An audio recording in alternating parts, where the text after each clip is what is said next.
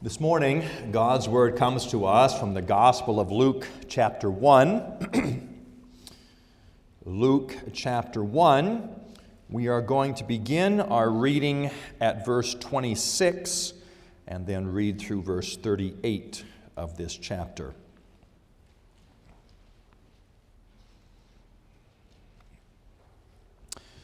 Luke 1, beginning at verse 26. What we hear now is God's Word. In the 6th month, the angel Gabriel was sent from God to a city of Galilee named Nazareth, to a virgin betrothed to a man whose name was Joseph, of the house of David, and the virgin's name was Mary. And he came to her and said, "Greetings, O favored one, the Lord is with you." But she was greatly troubled at the saying, and tried to discern what sort of greeting this might be. And the angel said to her, "Do not be afraid, Mary, for you have found favor with God. And behold, you will conceive in your womb and bear a son, and you shall call his name Jesus. He will be great, and will be called the Son of the Most High. And the Lord God will give to him the throne of his father David, and he will reign over the house of Jacob forever, and of his kingdom there will be no end." And Mary said to the angel, "How will this be, since I am a virgin?" And the angel answered her, "The Holy Spirit will come upon you, and the power of the Most High will overshadow you. Therefore, the child to be born will be called Holy, the Son of God. And behold, your relative Elizabeth, in her old age, has conceived a son. And this is the 6th month with her who was called barren. For nothing will be impossible with God." And Mary said, "Behold, I am the servant of the Lord. Let it be to me according to your word." And the angel departed from her. Here we end the reading of God's holy word. Well, last week we began our Advent series for this year on preparing for Christmas.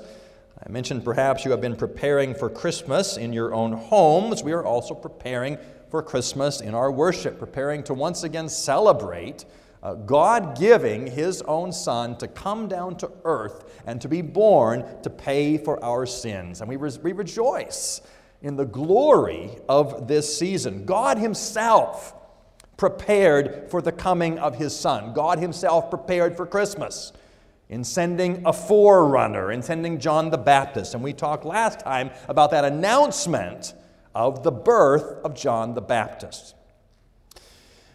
This morning, we see more preparation being made, this time with another birth announcement, this birth announcement to Mary. And there are many similarities between the birth announcement we saw last week to Zechariah and the birth announcement we see this week to Mary. Both are announced with the sending of an angel. Gabriel comes and speaks to Zechariah. Gabriel comes and speaks to Mary. Both are told, "Do not be afraid." Back in verse 13, we read, "The angel said to Zechariah, 'Do not be afraid, Zechariah, for your prayer has been heard, and your wife Elizabeth will bear you a son, and you shall call his name John.'" In our text for today, verse 30, "And the angel said to her, 'Do not be afraid, Mary, for you have found favor with God.'" Those wonderful words, "Do not be afraid." Both came announcing the birth of a son to be born to Zechariah, a son to be born to Mary. And both announcements tell them what that son is to be named. "You will call his name John. You will call his name Jesus." Many similarities between both of the birth announcements, but also one significant difference, and that is the response to the announcement from the one who heard. We saw Zechariah's response last week in verse 18 of this chapter. And Zechariah said to the angel, "How shall I know this? For I am an old man, and my wife is advanced in years." Zechariah's response of unbelief at the angel's message. Mary's response in verse 34, and Mary said to the angel, "How will this be, since I am a virgin?" We're going to look at that response today. And while it may look very similar to Zechariah's response, we'll see it's a very different response, responding to this announcement of the birth of a son. We talked this morning about Mary. And you've always got to kind of find a balancing act when talking about Mary. It is true that Mary is the mother of our Lord. What a great and highly exalted position to have. She is the mother of our Lord Jesus Christ. Of course, some have taken that to develop a whole theology around Mary. Yes, she is the mother of our Lord, but Mary was only a regular, ordinary woman. So how do we understand Mary's role in the history of redemption, if we can put it that way? We look at that this morning as well. Verse 26, "In the 6th month, the angel Gabriel was sent from God to a city of Galilee named Nazareth." Verse 28, "He came to her and said to her, 'Greetings, O favored one, the Lord is with you.'" The angel comes and greets Mary. "Greetings, O favored one, the Lord is with you." Now, maybe that particular wording doesn't strike a chord with us too much, the way it's translated here. Perhaps if we heard the words translated from the Latin Vulgate, it might strike a stronger chord. "Hail Mary, full of grace, the Lord is with thee. Blessed art thou amongst women." Hail Mary, full of grace. This is what the Catholics mean when they say, saying a Hail Mary, taking these words on their lips. "Hail Mary, full of grace, the Lord is with thee. Blessed art thou amongst women, and blessed is the fruit of thy womb, Jesus. Holy Mary, Mother of God, pray for us sinners, now and in the hour of our death." Hail Mary, full of grace. Our translation helps us to capture what's really being said here. It is not "Hail Mary, full of grace," as if she has the grace which she now may dispense to others. That's why Roman Catholics pray to Mary. She's a dispenser of grace. "Hail Mary, full of grace. Give that grace to us now." That's not what's being said. The word for grace and the word for favor are very similar. They are linked. And so our translation helps us. "Hail Mary," greetings, O favored one. That is, one who has received the grace of God. You are one who is favored and who is chosen by God to be used by God. The focus of this greeting, "Greeting, O favored one, the Lord is with you," is not so much on Mary, but on God, on what He is doing. He is choosing one to work out His plan of redemption, His plan of salvation. Hail Mary, one who is favored, for you are particularly chosen to be used by God to bring His Son into the world. When she hears these words, we read in verse 29, "But she was greatly troubled at the saying and tried to discern what sort of greeting this might be." I'm always struck when I read that. She was greatly troubled at the saying. I would have been troubled at the angel. There's an angel in front of me. Mary is troubled by the saying and tries to discern what type of greeting this is that she is being given. But the angel, we read in verse 30, the angel says to her, Do not be afraid, Mary, for you have found favor with God. Again, not one who dispenses that favor, not one who is full of grace or favor to give to others. You have been found as one who is favorable in this gracious state, chosen for a particular service to God. That's the nature of this greeting. Not, Hail Mary, full of grace, now give that grace to us. But no, greetings, O favored one, the Lord is with you. The angel goes on to speak to Mary and to give the message that he has been sent to give, a message which includes a promise for her. Verse 31, and behold, you will conceive in your womb and bear a son, and you shall call his name Jesus. You will conceive and bear a son. We talked last time about that Old Testament expectation that at some point in time, God was going to send a Redeemer for his people, which is why it was such a terrible thing to be barren. Talked about that last week with Elizabeth. One who was barren had no opportunity to bring that Redeemer for Israel. But God is now going to fulfill those Old Testament expectations. Behold, you will conceive in your womb and bear a son, and you will call his name Jesus. Now, we talked about this just maybe a month or so ago in our series on the Heidelberg Catechism of the name of our Savior Jesus, and how that name really comes from the Old Testament name Joshua, meaning God saves. You will call his name God Saves, for he is going to save his people. She was told, you will have a son, and he will be your son, Mary. He will have your humanity. And that was required that he be truly human. God would be faithful to himself and to his word. God is a just God who would not punish any other creature for the sins of humanity. Jesus came and had to be human. Took that human nature from the Virgin Mary, that God's justice might be equitable, that he might judge and punish humanity for the sins of humanity. You will have a child. You will call his name Jesus. And he will be great and called the Son of the Most High. Yes, he would be human. He would be Mary's son. But he would also be Son of the Most High. He would be divine and had to be divine.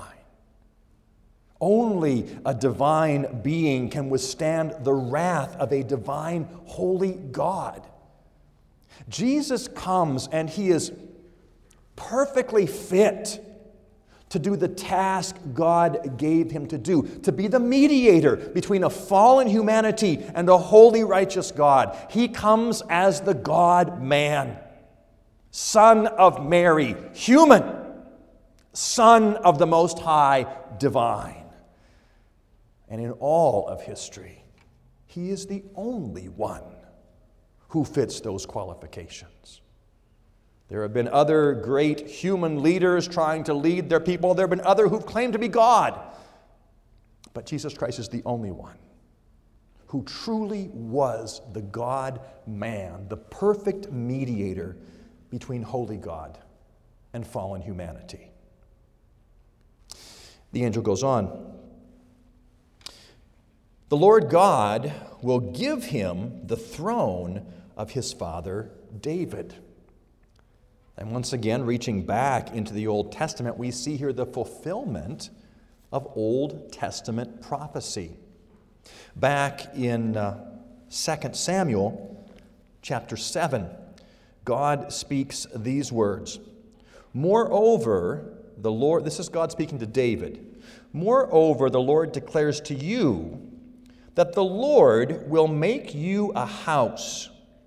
When your days are fulfilled and you lie down with your fathers, I will raise up your offspring after you, who shall come from your body, and I will establish his kingdom. He shall build a house for my name, and I will establish the throne of his kingdom forever. I will be to him a father, and he shall be to me a son. Those words not only applicable to David's son, but to David's greater son, to the one who truly would take the kingship and sit on the Davidic throne and rule over God's people and over his kingdom. What do we read there? He will reign over the house of Jacob forever, and of his kingdom there will be no end. In the Old Testament, children, there would be a king who would be enthroned for a while, then another one would come, then another one would come, then another one would come, and it would be king after king after king after king. Some of them good kings, some of them bad kings. Jesus Christ comes as the eternal king. Unlike the Old Testament kings, who would sit on the throne for a while and then someone would take that throne from them, Jesus Christ comes and is enthroned forever. The coming of that king, that Davidic king from his father David, who would reign over the house of Jacob forever, and of his kingdom there will be no end. In Christmas, we celebrate the birth of a king. Not only the birth of a Savior, as wonderful as that is, as glorious as that is, as one who would come and save us from our sins. He is called Jesus, Joshua, God saves. But he is also a king, one who rules us, who protects us, who cares for us. And we have to celebrate both of those things. We celebrate the coming of a Savior, one who has come to take away our sins. But we also celebrate the coming of a King, our Lord. Joy to the world, the Lord, the ruler, the King has come. And as we hear that glorious message, once again, the call goes out to put your trust, your faith in this child who was born, this one who is both Savior and Lord. Put your hope and trust in him and become a part of that glorious kingdom that will last forever. His kingdom having no end. And as he brings his own into that kingdom, they are called to recognize his kingship. Part of our preparation for the celebration of Christ coming into the world, the coming of this king, is to once again check our own hearts. Are we prepared to submit to him as our king? Submit to his righteous rule. Submit to his authority. For Christ rules over everything. He rules over every sphere of life. Not just what happens here in church on the Lord's Day, but he rules in our homes. Are we prepared to submit to his lordship, his kingship there? In our relationship with our spouse, in recognizing that we have roles to play in our home. Husbands as those loving, godly heads of their homes, caring for their wives like Christ cared for his bride, the church, giving himself up for her. Men, are you preparing for that kind of service as we celebrate the coming of the King? Wives, lovingly submitting to their husbands, encouraging them, coming alongside them, building them up, not tearing them down. Wives, are you ready for that kind of submission and service as we celebrate the coming of a king? Children, God has given you parents. Parents to help you, parents to lead you, to guide you, to direct you. And part of your celebration of Christmas and the coming of the king is a willingness to listen, to submit to what your mom and dad say.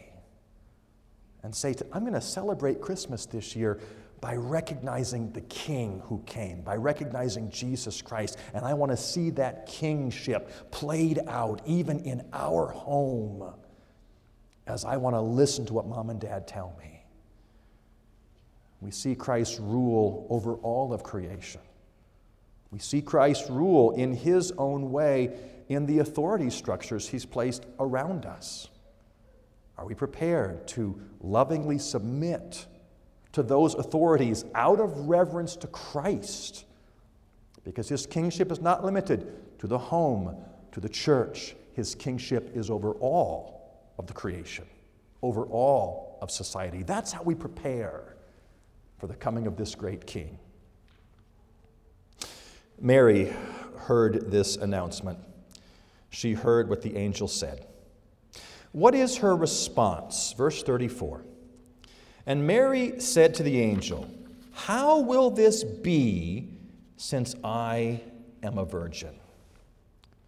And while this response looks similar to the response of Zechariah's response back in verse 18, Zechariah said, "How shall I know this?" It's really a very different response. Doesn't quite come across that way in our translation. But if I can paraphrase, that might help to get at the heart of it. Zechariah's question, when he is told that he is going to have a son, Zechariah's question is, by what authority will I know this is going to happen? Or who are you to bring me this message? Which is why the angel responds, I am Gabriel. I stand in the presence of God. You're asking me by what authority I do this? This is my authority. It was a response of unbelief. Mary's authority, or Mary's question, if I can paraphrase, I don't understand how this can happen. It's not challenging what the angel has said, but it is a belief yet seeking understanding. How is this going to be since I am a virgin? It's a question asked in faith. Now, if anyone had a right not to believe the angel's message, it was Mary, not Zechariah. We talked about that last week. Zechariah would know his history.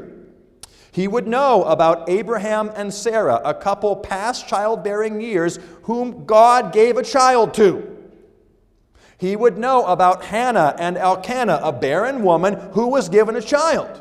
He had reason to believe, but he didn't. Mary has no reason to believe, but she does. She responds with faith. She responds with a desire to understand more fully. And so the angel speaks very differently to her than to Zechariah. Not, I am Gabriel, I'm in the presence of God. The Holy Spirit will, how is this possible? The Holy Spirit will come upon you. The power of the Most High will overshadow you. Therefore, the child to be born will be called Holy, the Son of God. And now he's going to encourage her. She's saying, how can it be? He's going to strengthen her faith. And your relative Elizabeth, in her old age, has conceived a son. And this is the 6th month with her who was called barren. For nothing will be impossible with God. Mary's question, how can it be? Nothing is impossible with God. He will perfectly work His will out. He will perfectly have the fullness of His plan of salvation come to fruition in His time and in His way. And Mary's final words to the angel, behold, I am the servant of the Lord. Let it be to me according to your word. Truly evidence that God was with her, that she had received His favor, because these are not normal words you would respond with. This is going to drastically change her life and challenge her in many ways. This message of a child to be born would certainly challenge her relationship with her betrothed Joseph. You see, Mary doesn't know at this point that an angel will be sent to Joseph as well and tell him, don't be afraid to take Mary as your wife. Take her because what's in her is of the Holy Spirit. She doesn't know that. For all she knows, this will end her relationship with her fiancé.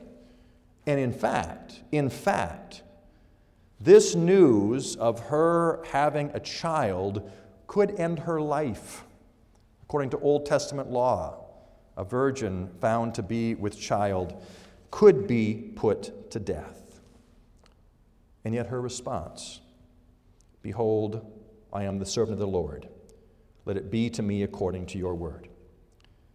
In spite of all the evidence around her, she submits to follow in God's ways, to follow according to his perfect plan. Submission.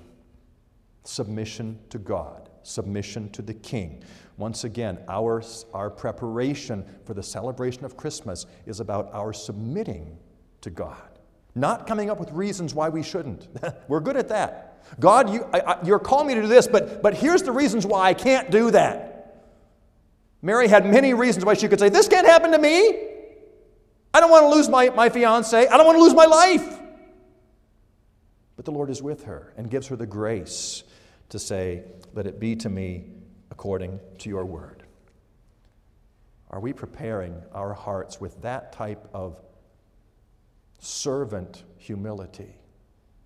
A humility that says, I don't know what God may be calling me to in the next year. I don't know what he has in store for me, but whatever it will be, I will submit to his perfect plan. I will submit to his holy will.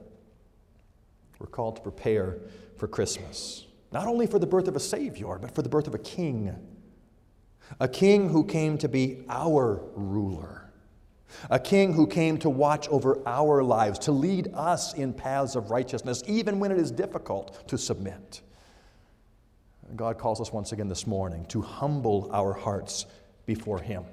In spite of all the obstacles we might see, in spite of the arguments we might make, to submit to that glorious King for his way and his will, as they were in the life of Mary, were the perfect way, and for her brought about the birth of a son who would be the salvation of all his people. Let's join together in prayer. Lord our God, we are truly amazed at your perfect plan of salvation, how you would come and speak to this woman. You would speak through the angel, and we are amazed at her response. It is only by your grace, O God, that she could respond in this way. We pray for that same grace. So often we have all the reasons why we cannot follow you, why we cannot do what you're calling us to. Help us, O God, to set those aside.